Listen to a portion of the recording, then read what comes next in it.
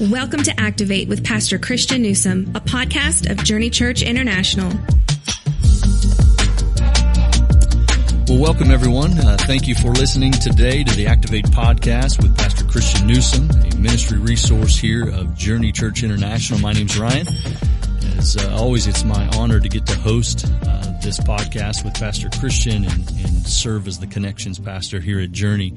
We're in message 6 of a 10-week series called Chasing Perfection, and we've been really a couple of weeks into part of Matthew 5 is just looking deeper and focusing on Jesus and marriage. And the whole series premise has been really powerful to learn how much we must depend on Jesus to live like Jesus. Pastor Christian, welcome. Glad you're on the podcast with us today. You start the message talking about the difficulty of preaching a message like this week's topic. And we know, both you and I, we know family and friends who've experienced a marriage that has ended in divorce. I have extended family who felt this was kind of painful to hear, but they felt as though they were kind of cast out of their church years ago because of a divorce. Can you speak to how we want to love them and need them to know that God still loves them? Yeah, Ryan. So the difficulty in preaching the message was not the content or the truth. Not my content, not my truth. God's content, God's truth. Always easy to say what God says. But to have relationships with individuals who have gone through the pain of divorce, who are going through the pain of divorce, you just know there's just a lot of wounds there. There's a lot of shame. There's a lot of hurt. There's a lot of regret. Any emotion you can think of, and we have a large number of divorced people in our church, like every other church in our community. Because we've said at the beginning of this little focus section on Jesus and marriage, if you live in a culture where lust is high and divorce is easy, marriage is in trouble. And we live in a culture where lust is high and divorce is easy. And the vast majority of people sitting in our church would have preferred not to get a divorce. So it's just hard to sit through a message like this. Spiritual warfare is real. The enemy is real. Ephesians 6 says we know that our battle is not against flesh and blood, but against the rulers and forces of the dark, evil world. And it's just such an easy topic for Satan to just get on top of someone's heart and just jump up and down and try to remind them of their past the entire time. So for that reason, it's difficult to get up. This would have been much easier to preach at a marriage retreat, because you get to talk to married folks about, hey, let's make sure we don't make this mistake going forward.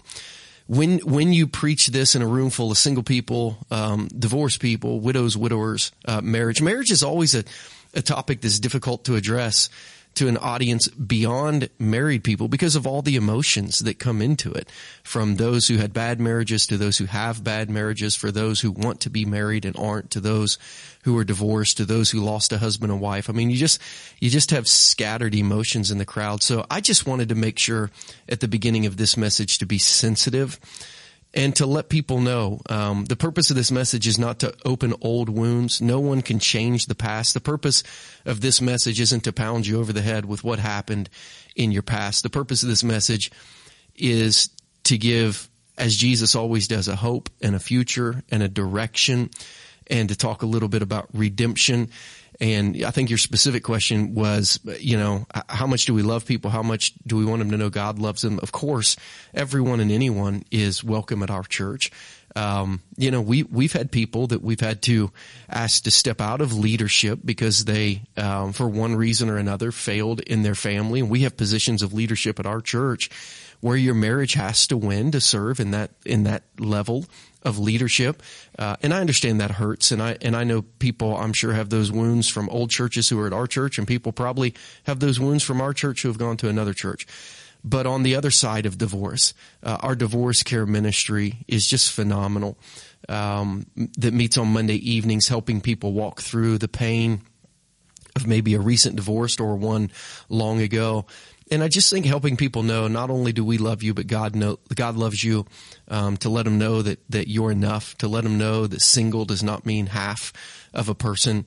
The most fulfilled human being to ever walk the planet was Jesus. He was single. Probably the most influential Christian after Jesus to ever live was the Apostle Paul. He was not married, at least during the time of his ministry that we know of. Some people think that he was single. So we know singleness is not a curse. And we want to love people. We want them to we want to let them know that God loves them. And for many, both their second chapter of life and maybe their second marriage ahead is really their greatest days are ahead. Their divorce does not define them in our eyes or God's. We had a really nice lady at our church email us. She emailed the Activate at Take the Journey and just expressed some of the difficulty and pain of being a single mom for quite a while, nearly 2 decades now. And just appreciates that our church loves her and welcomes her, but still just striving to want to be in the midst of God's will for her life. So we thank you for sending that email. We love you. We're really glad you're here at Journey, and thank you for serving on our team.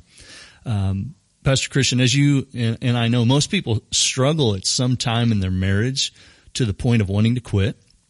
You give a list of 5 things to do quickly at the end of your message to try to kind of go beyond faithful. Can you talk through how that list works practically? Yeah. So, the title of this message was Beyond Faithful in a Broken Marriage.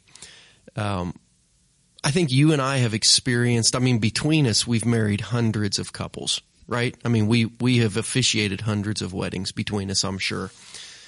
And regardless of what we ask people to repeat, what I am learning more and more is that the vast majority of people who stand at the altar, really their vows, if they were being honest emotionally, really their vows would be, if this goes really well and we really enjoy it, man, I'm all in. But if not, I might question whether I want to stay married. I wish that wasn't the reality. I wish the things we ask them to repeat, they meant till death do us part. I don't think most people mean that. And what we have to teach people is that marriage is the greatest thing you'll ever do. It's the hardest thing you'll ever do. And I promise you, if you're married to a human being who's broken, there are going to be days that it is not fun and that you don't want to be married. And if Christians are going to exemplify the love of Jesus through their marriage, we have to learn to go beyond being faithful when it's good.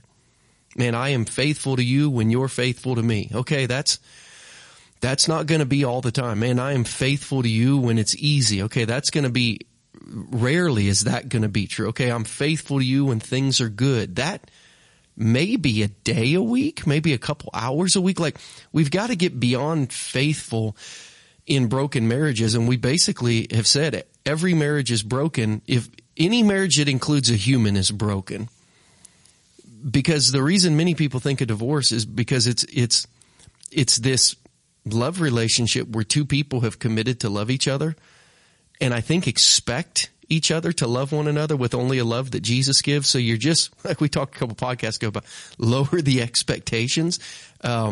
It's a recipe for receiving less than you want to and giving less than you promised. We should include that in our marriage vows, that, with this ring, I thee wed, and I will probably give you less than I promise, but I will expect less than you promise. That is the reality of marriage. So as we talk about, hey, what do we do when it gets so hard that you want to quit? We could go all the way to Hosea. When your spouse has violated their marriage covenant and you can quit, you have a biblical reason. Because of hard-heartedness and the brokenness of people, we talked about sometimes there's both necessity and permission to get divorced. Okay, you got permission, but you want to fight. What do? We gave 5 things: prayer, professional counseling and relational care, patience, forgiveness. And then the last one, of course, is Jesus. Ryan, I wanted to make this list shorter, and I couldn't. I would love to say just pray. But if prayer was all that was needed, like Jesus would have only needed to have come and taught like those 6 verses of the Sermon on the Mount in Matthew 6 where he taught the Lord's Prayer, and that would be it. Like it's prayer and things. I have come to believe deeply in professional counseling. Danielle and I have a counselor we see together. I have a counselor that I see independently, just people who professionally can help me work through emotions and tension and just the reality that I'm a broken person in a broken world, and continue to speak truth into me. Like basically my counselor is very much like my pastor who helps me. We believe a lot in professional counseling. I had a chance to talk to a woman in our church who right now is going through a lot of tension in her marriage. And I had the ability to give her a lot of biblical truth, but she was asking for some emotional, psychological help in areas where I'm not proficient in. Like I don't know the exercises and the skills and the things that she can do emotionally and psychologically to help control her breathing and to help her sleep. I connected her with one of my counselors and said, he can help you do this. I don't know how to do that. So I think professional counseling, to be able to unpack a lot of things from your life and your past and get to understand yourself and your spouse better is crucial when things are going bad, to helping you move forward, as well as relational care. Being around some people who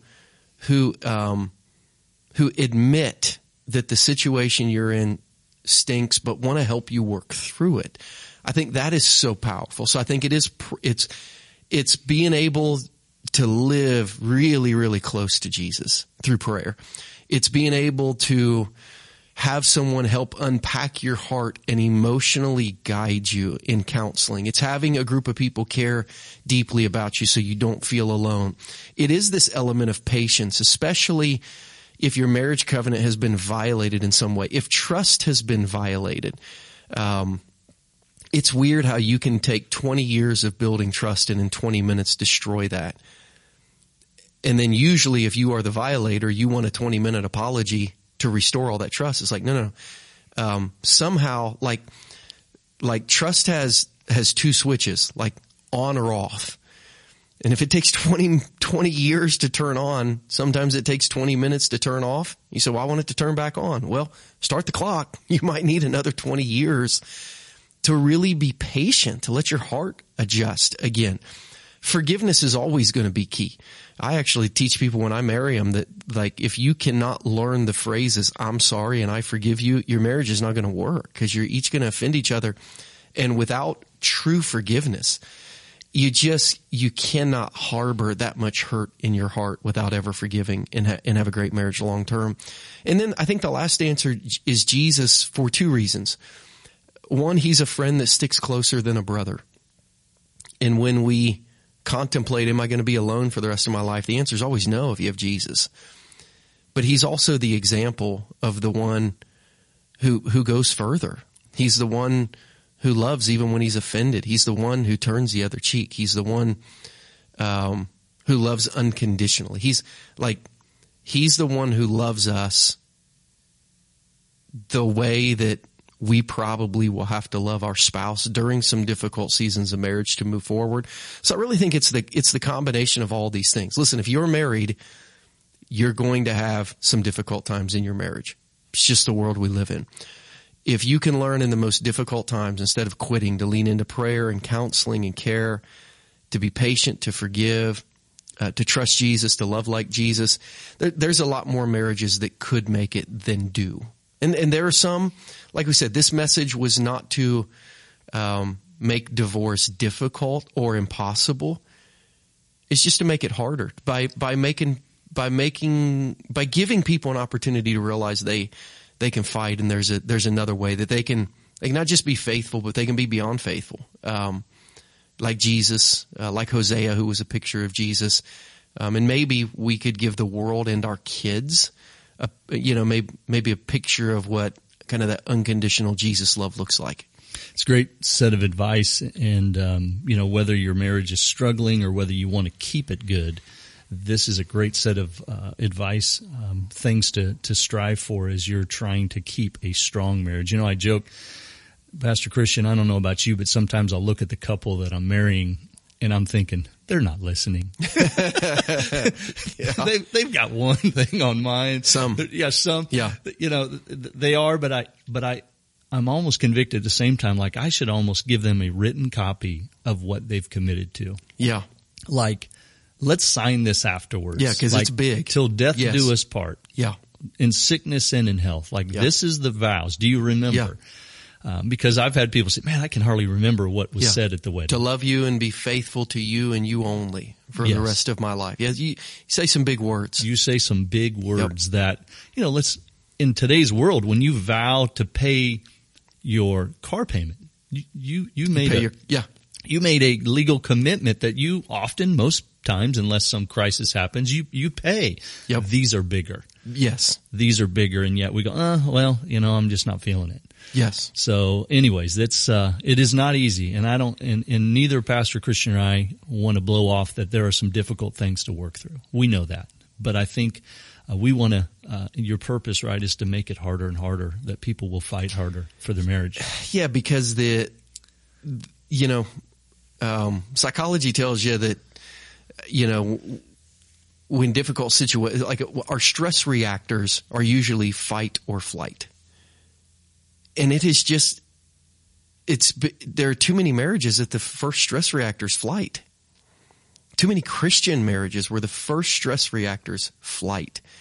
We've got to retrain a new generation to have the first stress reactor be fight for these promises that we made. But it means you're going to have to go beyond faithful. Like, you're going to have to do some hard work if you're willing to do that. I think if we could help people understand that on the front end, maybe we'd see more make it on the back end. That's a hope. Yes.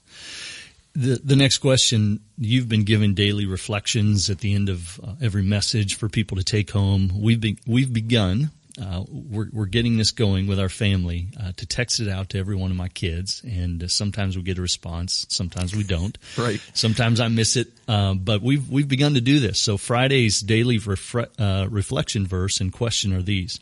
It's from Matthew 19:6. So they are no longer two, but one flesh. Therefore, what God has joined together, let no one separate. So the key reflection question is, who do you know that might be struggling in their marriage that you can encourage to keep fighting and begin to pray for? So why should Christians be people who are helping people fight for their marriages rather than giving up on marriages that they may be able to save with a spirit of going beyond faithful? Yeah, so the last thing I did before we came in here for our podcast, Danielle texted back our family text strand on our daily reflections. So we're doing the same thing, and man, learning so much and enjoying that daily discipleship connection with Danielle and my two kids, just answering one question every day, which is nice. Why should we help people fight for their marriages? Again, if they're not in one of the situations we mentioned, unrepentant continued adultery, abuse, desertion, those things that it's just, that you feel there's a necessity and even a biblical permission to walk away and have permission to remarry. I think it's important to help people fight for their marriages. One, because it honors God, right? Like we said, marriage is not a relationship between two; it's a relationship between three. The difference between signing a promise to pay for a car and then having to pay for it is you should respect God more than the bank. Like a lot of times people are like, well, I told the bank I'd pay. Well, you told God you'd be faithful. So let's remember that and see now what faithfulness necessitates. More than that, the practicality of starting over. I tell a lot of people who have a spouse who maybe has violated the marriage covenant and they're repentant and they're sorry and they want to stay married. I say, look, a lot of times where you guys are in life, you're probably at an age where you'll both want to get remarried. And you probably are at an age where you're going to marry someone who did the same thing that your husband or wife just did to you. So you're going to marry the same type of person. Right now, this one is sorry. And this one is broken. And this one has learned from that experience. And this one has said that they're not going to do that again. Staying married will be hard, but divorce is hard. It's hard on everyone. And what you're doing is you're saying, this person's too broken for me. Usually you're not committing to a life of solitude and singleness. You're saying, I'm going to go find a new one. Surprise, that one will be too broken for you as well. So if the options are the unknown broken person or the known broken person that you've already developed 5 years, 10 years, 20 years of life relationship and trust with, and now you're even at a deeper level, because hurt opens your heart up to new levels of intimacy with one another than you could ever have, because you finally got you got to be honest about some things. You really got to put your heart on the table. I think you could have a better longer term marriage. Like if you would think of it starting over, like your next 20 years could be better with this guy or gal than it could be with the new guy or gal, because 10 years into that new 20 years, you're going to meet the real them for the first time. And you already know that guy's a jerk, but he's sorry and he loves you. You already know that she's got a long way to go, but you know she's sorry and she loves you. So like you're not trading in a used car for a new one. You're trading in a used car for a used car, but you know this one, like you're trading broken for broken. So if we can help people fight so that they honor God, so that they hold their family together, and so that they don't put their trust in the next broken person that they meet, because then they're just going to spiral more. It's like acknowledge the brokenness. It's going to take a lot of time, going to take a lot of counseling, going to take a lot of prayer. It's going to take Jesus. It's going to take forgiveness. But man, I think if we helped people fight and just kind of spoke truth into people and walked alongside people, that again, it wouldn't eliminate marriage, but a divorce, but it might make it more difficult. And you might truly see this Hosea type of love as people love someone who has even offended them to the deepest levels, because they were sorry, because they were repentant, and because they loved them with the love that Jesus gave them. You kind of lead into my next question. A lot of the scripture from Sunday's message was from Hosea. It's a fascinating book of the Bible. I think when we understand the concept, we're almost like, what? No way. God would advise him to go back with this woman who cheated on him and who was a prostitute. And I think modern day advice kind of goes through our mind as we think through this. You know, we've heard people say to others like, hey, dump the jerk. You made mention of that. You know, you deserve better. There's way more fish in the sea. You know, those are statements that we often hear. Why is the story of Hosea and Gomer, his wife, so profound and often unique to what we experience in culture today? I don't think we often understand how deeply God loves us and how painful that love is to him. And what God did with Hosea is he said, I'm going to make you a picture. I'm going to make you a prophet, but a picture of how I love people, because you're going to love someone who doesn't love you back. And after they've violated everything and they need someone to rescue them, you're going to go love them again. That's how I love you. And then you'd hear Jesus say, and that's how I'd like my followers to love the world. To just be different. Someone strikes you on the right cheek, turn the other. Someone forces you to go one, go two. You love someone who doesn't love you back. And then when they need rescued, you go rescue them anyway. Like, that's Jesus' love. And the story's so countercultural because none of us would ever want to be loved. None of us would ever have to want to love that way. And none of us would ever want to be loved that way, but we are. I mean, if we're Jesus followers, we are. We have been fully embraced and loved by someone we have rejected and committed spiritual adultery with. And then when we needed rescue, he came and bought us out again. Like, a lot of us don't like to admit that we are Gomer. We want to be Hosea. And it's like, no, we're Gomer. We're Gomer. We struggle to be satisfied with our God and the life he wants us to have. So we go and we give our soul and our heart to a lot of other things. And when they leave us bankrupt, who's waiting there to bail us out again? God. We're Gomer. So I think at the heart of it, looking at that story and realizing we're her, not him, it causes us to live in a really dependent humility, but it makes our God and the love of our God just so giant in our eyes. But it forces us. Like, if you love your neighbor as yourself and that's how God has loved you, it forces us to love at a way deeper level than we've ever loved before. And it forces us, like Jesus told Peter, 70 times 7, like, how often do you forgive someone who's hurt you? As many times as they ask. It just forces us to love more like Jesus. But if we all did that, we'd live in a much better place. We live in a much better place, and I think we'd all experience deeper relationships. But we got to see ourselves as Gomer, being rescued by Hosea before we're ever willing to go be Hosea to someone else. It's an incredible Old Testament picture. It is. Of what Jesus did. It is. One of the goals of today's message, you've kind of touched on this, but to see what it looks like to go beyond just being faithful in marriage. Why did you think it was important for the marriages in our church and our community to go beyond faithful? Ryan, we live in a world that's so broken. And, if 2020 birthed any movements, one of the great movements it birthed was the cancel culture.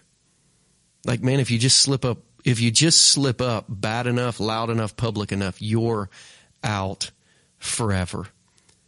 And that is just simply not the message of the gospel. The message of the gospel is no matter